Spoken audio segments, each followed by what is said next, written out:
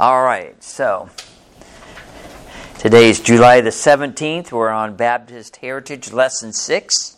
Let me repeat myself. Up until around 1500, at the end of the Dark Age and at the beginning of the Reformation, there were only two types or lines of churches which followed two lines of Bibles. Now, honestly, that's the same thing that's happening today. You've only got two lines today and two types of churches today. Number one, the true line from Antioch. And this line was responsible for establishing churches all throughout Europe, Asia, and the known world. And we already talked about that. Even Northern Africa. I mean, the gospel just scattered. Even got up to England and to Wales. And we saw that. And they started churches that believed the Bible and lived by its teachings. The Bibles that these churches used were written in Koine Greek, which was the common language of the day, and then translated into various other languages as the church grew and they went into more countries. Okay, so there's kind of a break from about the time of the apostles up into the Reformation, as what Bibles were there, and basically we do not have any full copies of many of these Bibles. They were mostly handwritten, they were used, they were worn out, or they were destroyed. Okay? And then number two, we have a false line that started in Alexandria, Egypt by men that took the Bible from Antioch and changed it because they didn't like what it said. Okay? This line then moved from Alexandria, Egypt up to Rome, Italy, and it was combined with government, which was the Roman Empire. Excuse me, and then forced on the people. This group persecuted all who did not join their false church with its unending false teaching. And that's another thing that I've tried to throw out here. That the Catholic Church has just started with a few heresies, and it has just went on and on and on. And they keep coming up with more all the time. This church translated the Bible into Latin, or had it translated into Latin, by the guys from Origen and the guys from Alexandria. And it was at that point, that particular style of Latin was only the elite could read. And in 540 AD, and they forbid its members, the common man, to even read that. Okay? That's pretty bad. They put it in a language that the common man didn't use, and then they said, even if you have a Bible, you can't read it. Okay? So the beliefs of the two churches are this. The true line is the Bible is the absolute Word of God, and you have a handout, authority. And that's the key issue, is the authority. Okay? Why do people use other Bible translations? Because they pick and choose because they're their own authority. No, the Bible is the authority. That's why our guidelines from this church are centered on the Word of God. Nothing outside of that. They believe salvation only by faith. That's what I told the lady that I said. She goes, I'm a good person, I do good works. And I said, but the Bible says salvation is by faith. Okay? That's probably the only good thing I got her, because at that point I could kind of see she was just weaning away. They believe that they rejected infant baptism. They were premillennial. Now I threw another one in there. And there are some church fathers, and there are some early pieces of the Bibles that we do have from this period that you could go back and make a case against this.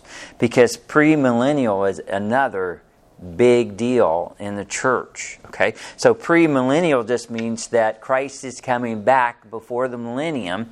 And as Baptists, we go, well, what are you talking about? Doesn't everybody believe that? No, they don't. Remember we talked about the other non-believing group thought that Christ would be back by 1000 AD, but only if they got rid of all the heretics. Well, that just gave them excuse. That was their excuse to exterminate the Bible believers. We've got to get everybody on the same page, or Christ isn't coming back. And there are still people that believe that today. We're going to get better and better. Well, look around. We're not getting better and better, are we? We're getting worse and worse. The true line believed in eternal security and they believed in separation of church and state. Then we have the false line. The false line believed in baptism for salvation. They still do. They still do. That's why like I said, talking with this lady, the Catholic Church wanted this lady's baptisms records. Our daughter, it just popped in my head several years ago. She had a friend that went to a Legacy Church up in Overland Park. Her friend went to, right? And it's a church, and they were friends, and so she wanted our daughter to go with them on a camp or something, wasn't it? And so we got the papers to fill out for the parents to fill out a release form so you could go on this camp. And in this, they wanted the information. And in this information, they wanted to know when our daughter was baptized. And I go, now wait a minute, that's a little strange. You're inviting a friend to come to a church camp and you want to know when she was baptized.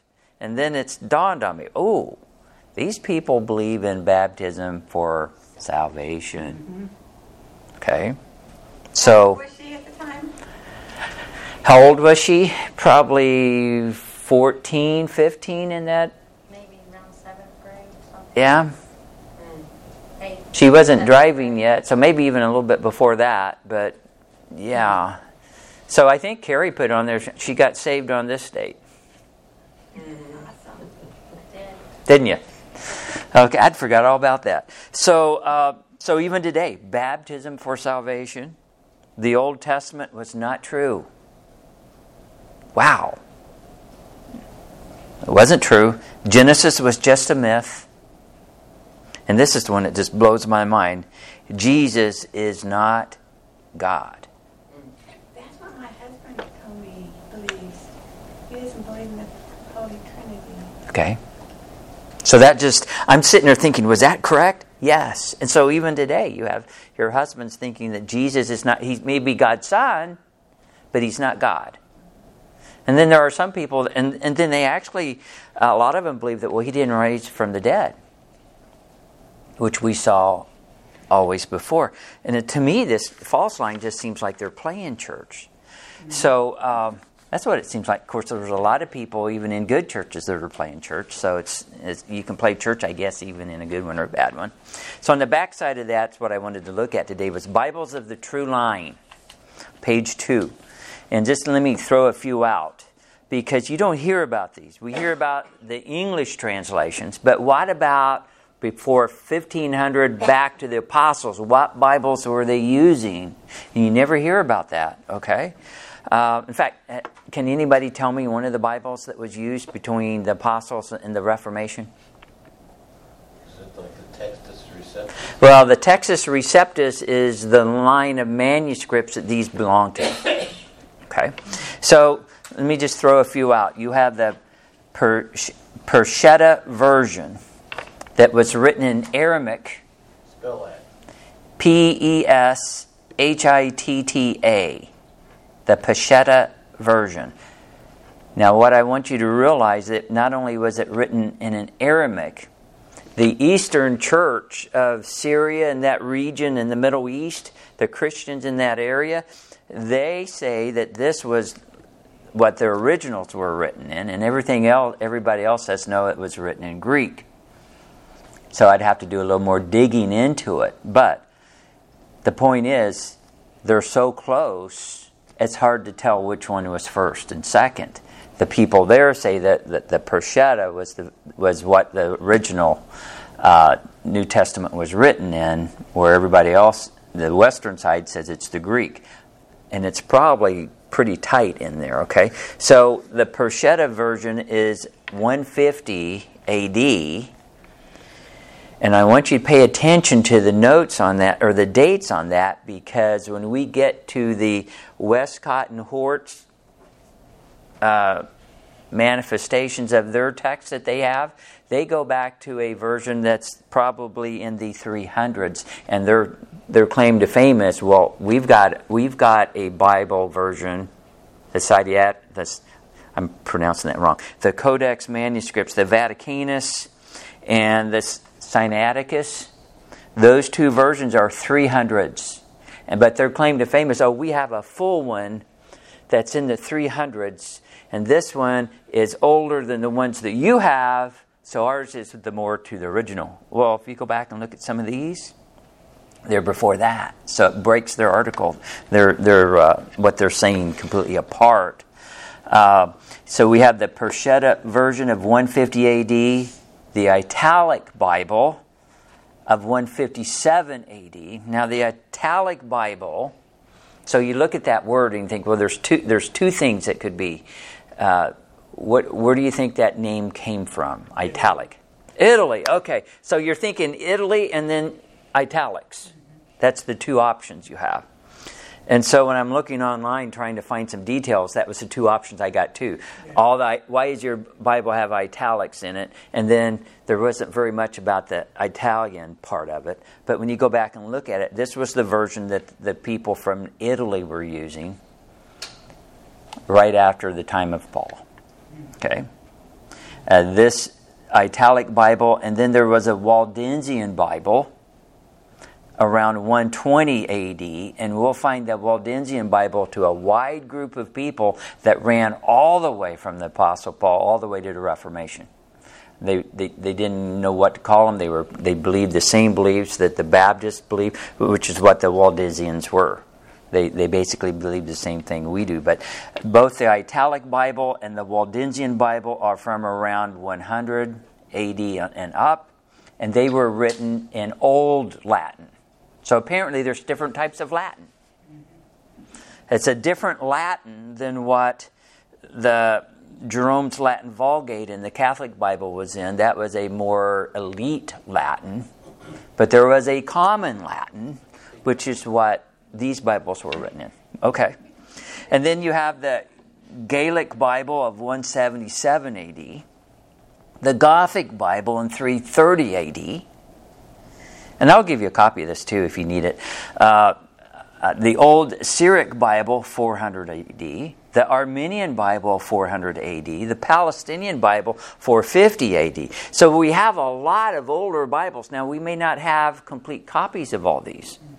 A lot of these we just have bits and pieces. Okay? Because, again, they were handwritten. They were used. They were worn out. And what copies the other group could get a hold of, they destroyed. Okay? And then the next one I pop up before, we've got the French Bible of Oliveton in 1535. Now that made kind of came back to me because we had been looking to do some French Bibles here in the Bible Publishing Assembly, and we wanted a good Textus Receptus type Bible. So we contacted Bearing Precious Seed, and they said, yes, we have a version that's from the Textus Receptus. We got it from a missionary in France, an old missionary, and it is it's off the, what do I want to say, the olive tan branch, and so, but we can't give it to you. And we're like, well, why not? Because we were going to print some. We had to contact the missionary from Bearing Precious Seeds that they have in France and tell him we're wanting to print some versions of the Bible you have. And he goes, great, I do have it on a, did he have it on a thumb drive? What do you have it on? A disc? Thumb drive. But We got it off a thumb drive. I will only give it to you guys if you have your pastor write to me on letterhead from his church stating why he wants it and that you will not change one word of it and sign his name and send it to me, because he didn't want it changed. Cool. He was very, very... So we had to go through all those steps to get that version. It came off this line here, this French Bible of Oliveton in 1535. Okay, so even though the King James is 1611, there's still versions in different languages coming up. Okay, there's a Greek Orthodox Bible that the Greek Orthodox Church uses today that's basically off this same text line. And so all of these Bibles here would be in the Textus Receptus manuscripts, which means the received text. This is the received text from the Bible believers down through history is this group, okay? And so then because we always talk about the English Bibles, right? And so we got all these English Bibles, and the first English Bible was Wycliffe. Wycliffe translated the Bible into English in 1382. Now, when was the printing press invented? Anybody tell me? I don't remember. Was it before or after this? I think it was after. Yeah, it's like in the late 1400s. So this Bible was handwritten. It was written by John Wycliffe into the English language, but get this, from the Latin Vulgate, which was the Catholic Bible. He translated that into English. So it wasn't a good pure line, okay? So Tyndale comes along in 1532, some 150 years later, and he wanted a Bible to be translated for the common man to have, because that's what the Church of England, the Church of England probably hadn't got there yet, but that's what the Catholic Church was trying to avoid. They didn't want the common man to have the Bible, okay? So he translated from Greek into English in 1532. But the Catholic Church didn't like what he did, so 75 years after he died, they dug his body up and burned it and threw it in a river. I bet. I wonder if that hurt. Yeah. He's already in heaven and didn't know it. So, but again, he translated the Bible from Greek to English. And then we have the Coverdale Bible, 1537. And this Bible was dedicated to King Henry VIII. Remember Henry VIII? The one with all the wives? Yeah. And so you got to remember, there's a lot of things going on in England in this time period. Number one, the language is changing. The kings were changing like our presidents, and you'd get a king in, and he would be everything would be cool with the Bible believers, and then you'd get a king in, and he'd persecute the Bible believers, and then it would flip again, and then again you got so things was always changing. It seems at this point, language was changing.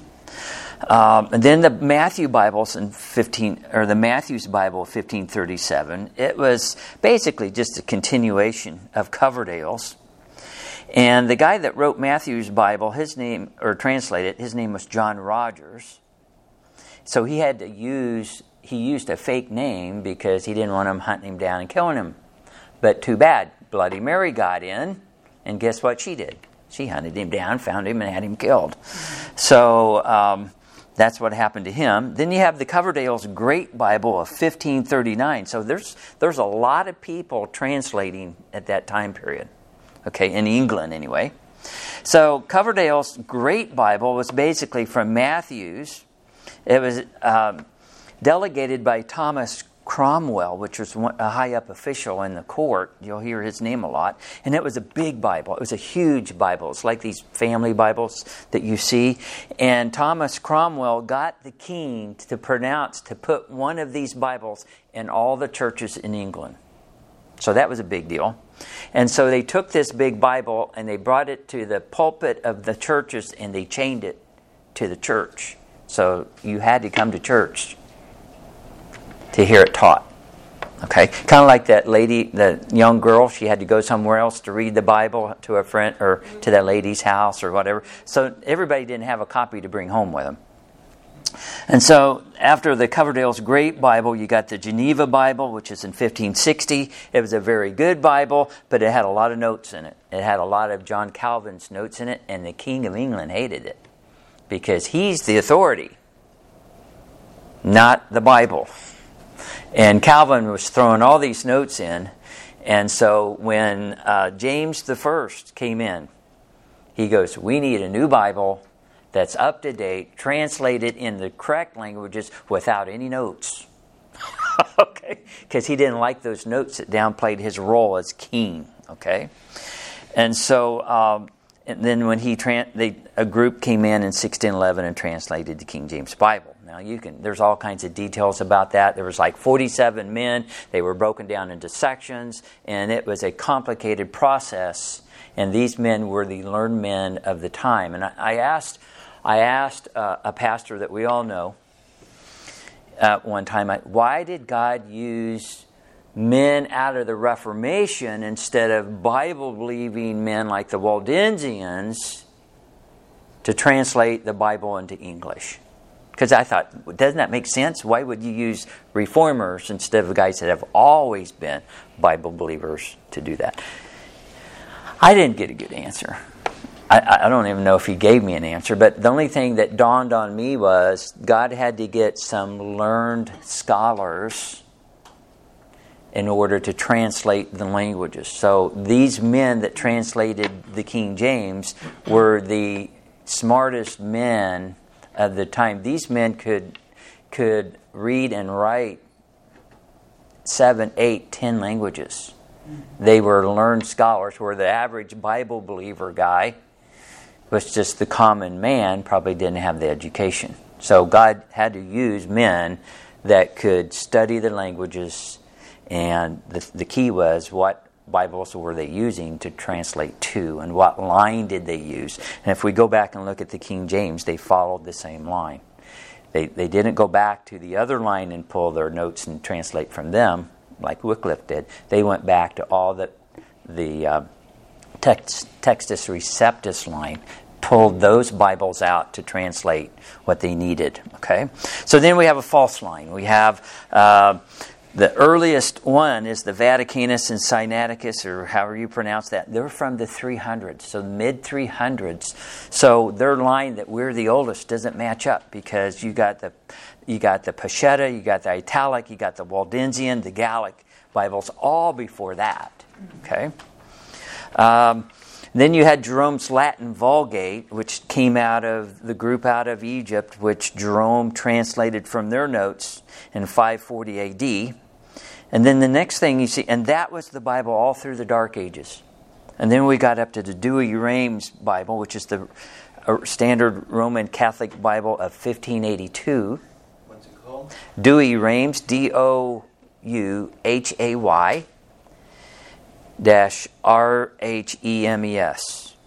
of 1582. And then the next one that comes along is the American Standard Version of 1901. Okay, and I'll give you the sheet too if you want it, Roger.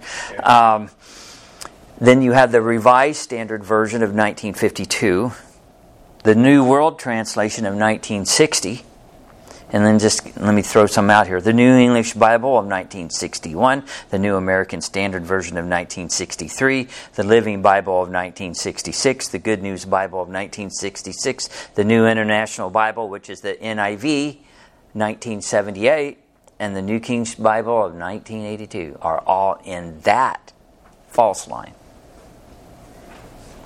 Now, what the New King James will do, even though it's pretty well off of the Textus Receptus, it'll put notes in there that goes to the other line.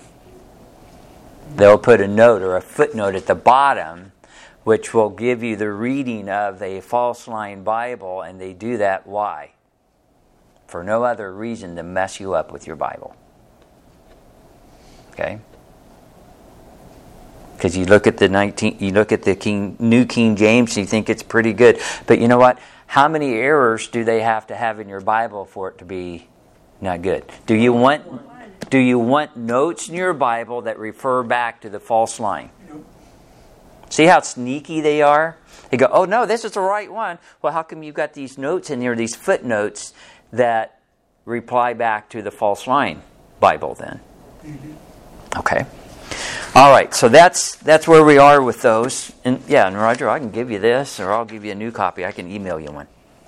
Okay, so we had a question, and we were running out of time. I had a question last week, but those who have abandoned the KJV but are still very much serving the Lord in other churches.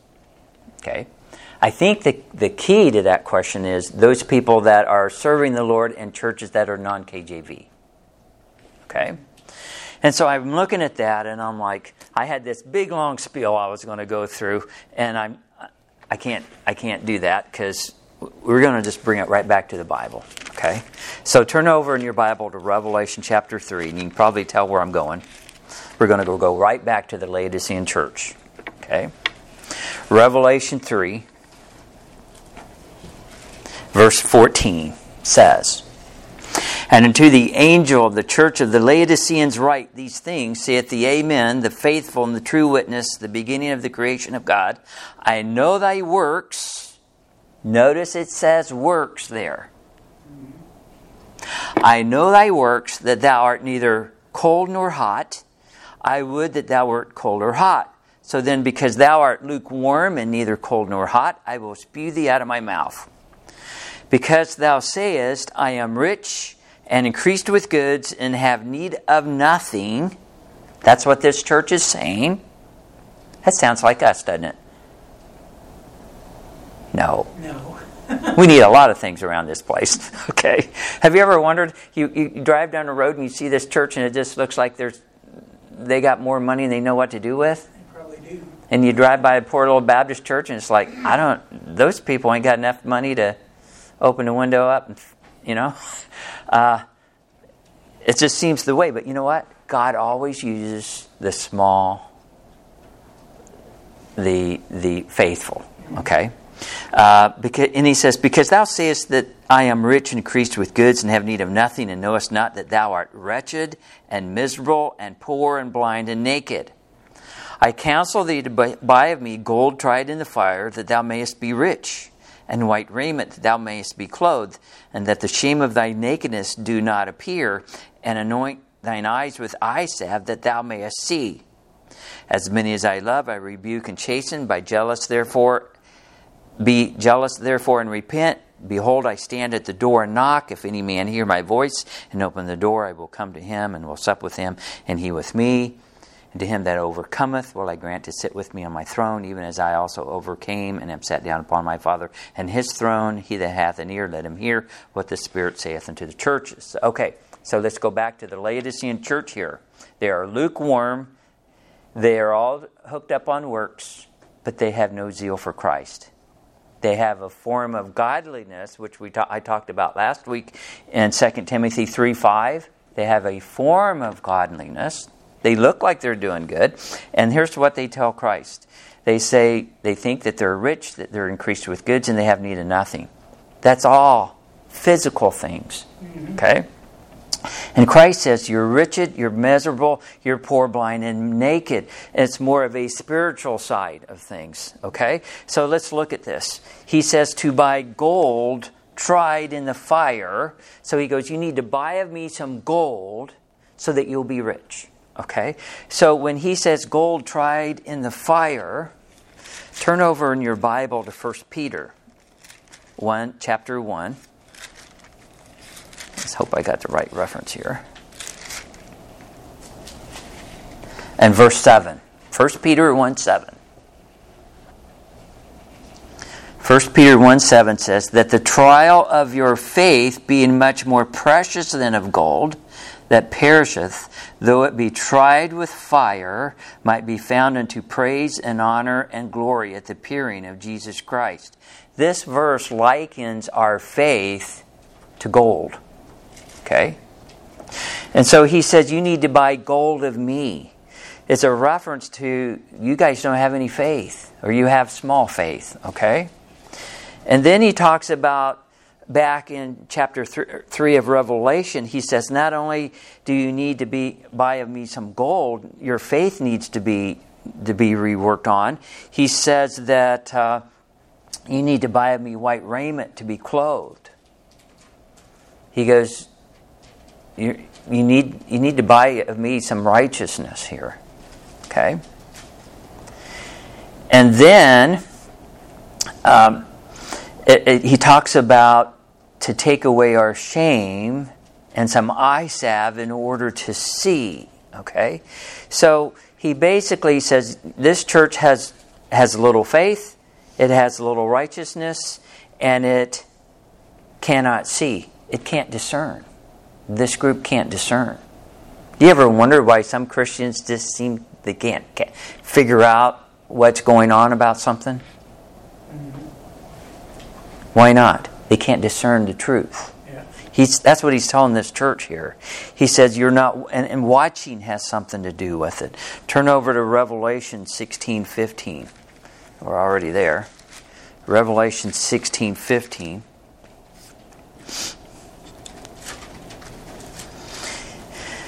He says, Behold, I come as a thief. Blessed is he that watcheth and keepeth his garments, lest he walk naked and they see his shame. So there is a connection between our faith, our righteousness, our watching, and our discernment. Now, I don't understand all that, but I know they're all going together, okay? So he's basically saying that, guys, you have no faith, you have no righteousness, you're not watching, and you have no discernment. You have no power, basically. Okay?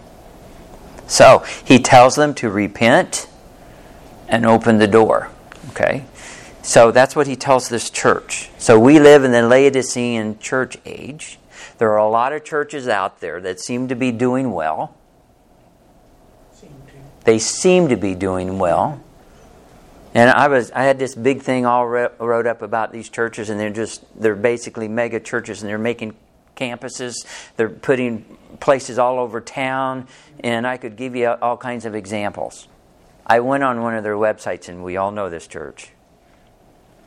And I was looking at what they did, and you know what? Everything I saw they were doing seemed very good. We're going to we're reaching the inner city. We're reaching this group. We're reaching that group. We want to do this. We want to have small groups. We want to do this. I didn't see anything with missions afar off. Nothing. I thought, so everything's in-house. Okay? There's a church up the street from me called CORE, Methodist Church of the Resurrection, largest one I think probably in the country. They have all these programs they're doing. They look like they're doing well. They look like it. Yes? You probably remember Oral Roberts, right?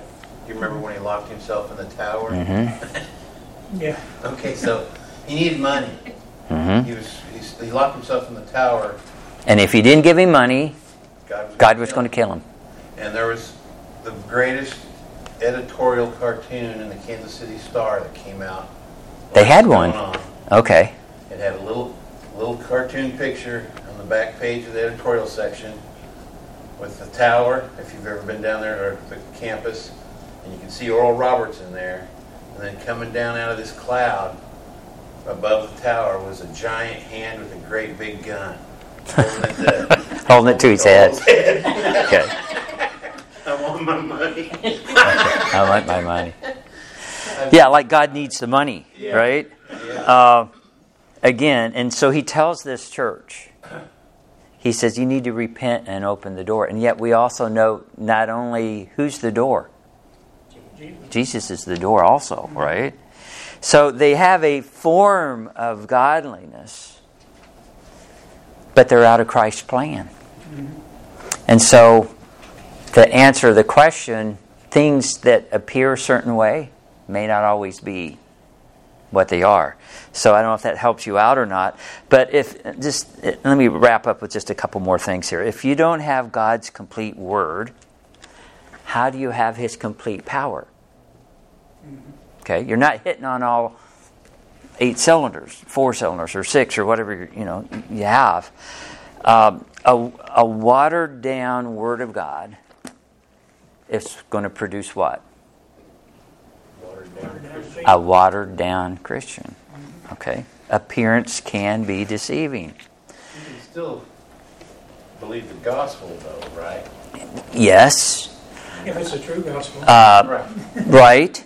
Right. And again, at one time in my life, I would basically say that there are 2 types of Bibles: God's Bible and Satan's Bible.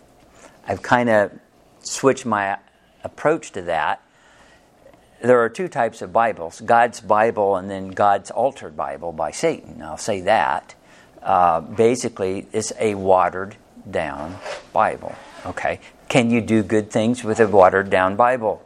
Yeah. Can you get saved with a watered-down Bible? That was Can the response I got.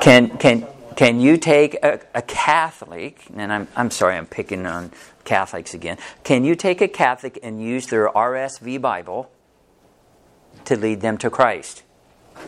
The answer is yes. Yeah, there's a scripture in there, but they won't let them read it, or It is yes. And again, Catholic people are just duped because I don't know why they don't look at the truth, but they just have this mentality that as long as I go to church and let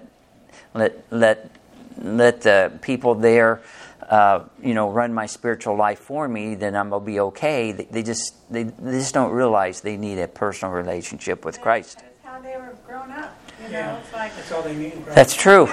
until they find out. And that's so hard to get through. And an example of that is when I was at the detention center in Olathe, there was a kid there, and he Chinese descent. His parents were Buddhist. And this guy had done something pretty bad to get in there.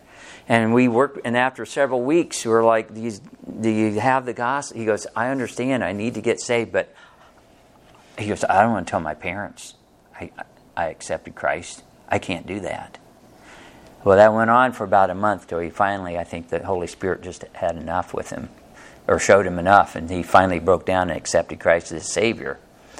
And he was a great witness, but he knew he needed to get saved, but he wouldn't do it because his parents were Buddhist. But see, in the Catholic group, it's a little different because you're kind of, well, Catholics are Christians too, so what do you there's that intermix in there with that. And so if they would just look at some truth and look at some facts, but most of the time they're like, well, if it was good enough for Grandma, it was good enough for me. It's the same reason you drive a Ford. It could be, yes. So what I don't understand. So people may they leave churches because they get hacked off with something the preacher said. They get hacked off with what somebody else said. They find a place that has more comfortable pews. I've heard that before. They didn't like the color of the carpet. It was a bigger location. It was closer to... all these excuses, right? And maybe you got a good excuse. I don't know. But here's my point. And maybe you can go to another church and fit in and teach and do everything else. But is that what God wanted for your life? We were talking about our kids, and we want certain things for our kids, and yet they do their own, right? And so the question I have... follows families instead of following Christ. Yeah. They follow the family. Unless you're divergent, like my wife and I. Well, You ever watch that movie, Divergent? no. Oh, you need to watch that. But anyway, you don't go along with the flow. Okay? So my question is to the people that do that and leave a King James Bible after they've seen the truth to go to a church that preaches a Bible that's not King James. My question is, how are they going to stand before Christ and give an account of why they left His true word to follow a watered down word? That's it. I don't understand that either. So I don't know what their excuse will be. Will their excuse be the same thing they tell us? Well, it's just too hard to read. I don't understand it. I don't like the thous and the these. I've heard that a lot. Yeah, are we going to tell that to Christ if you already know the truth? I don't know how you're going to do that. What would be the excuse for using a Bible from a corrupt line when God has given you one of the true line? That's what I kind of worry about and wonder. But yeah, you can go to another church and start teaching, and believe me, Baptist churches are great. You show up, most of them will let you teach if you want.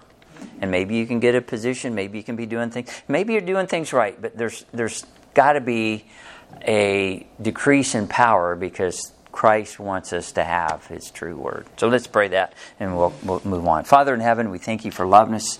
We thank you for your word, Lord. And Lord, I don't think we're lifted up because we have your word.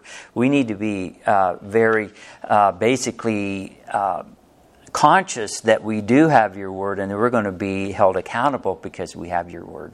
So I pray that we would be accountable to you and that we would do our best effort to be a witness for you because we do have the truth, Lord, and help us to see other people as not necessarily, apart from our group, but help us just to preach Jesus to them, Lord, and help us to love people and help us to preach the true word that we have. So I ask your blessing upon that and the people in this class, and I pray that we would just be a witness for you in our ability. And in Christ's name we pray. Amen.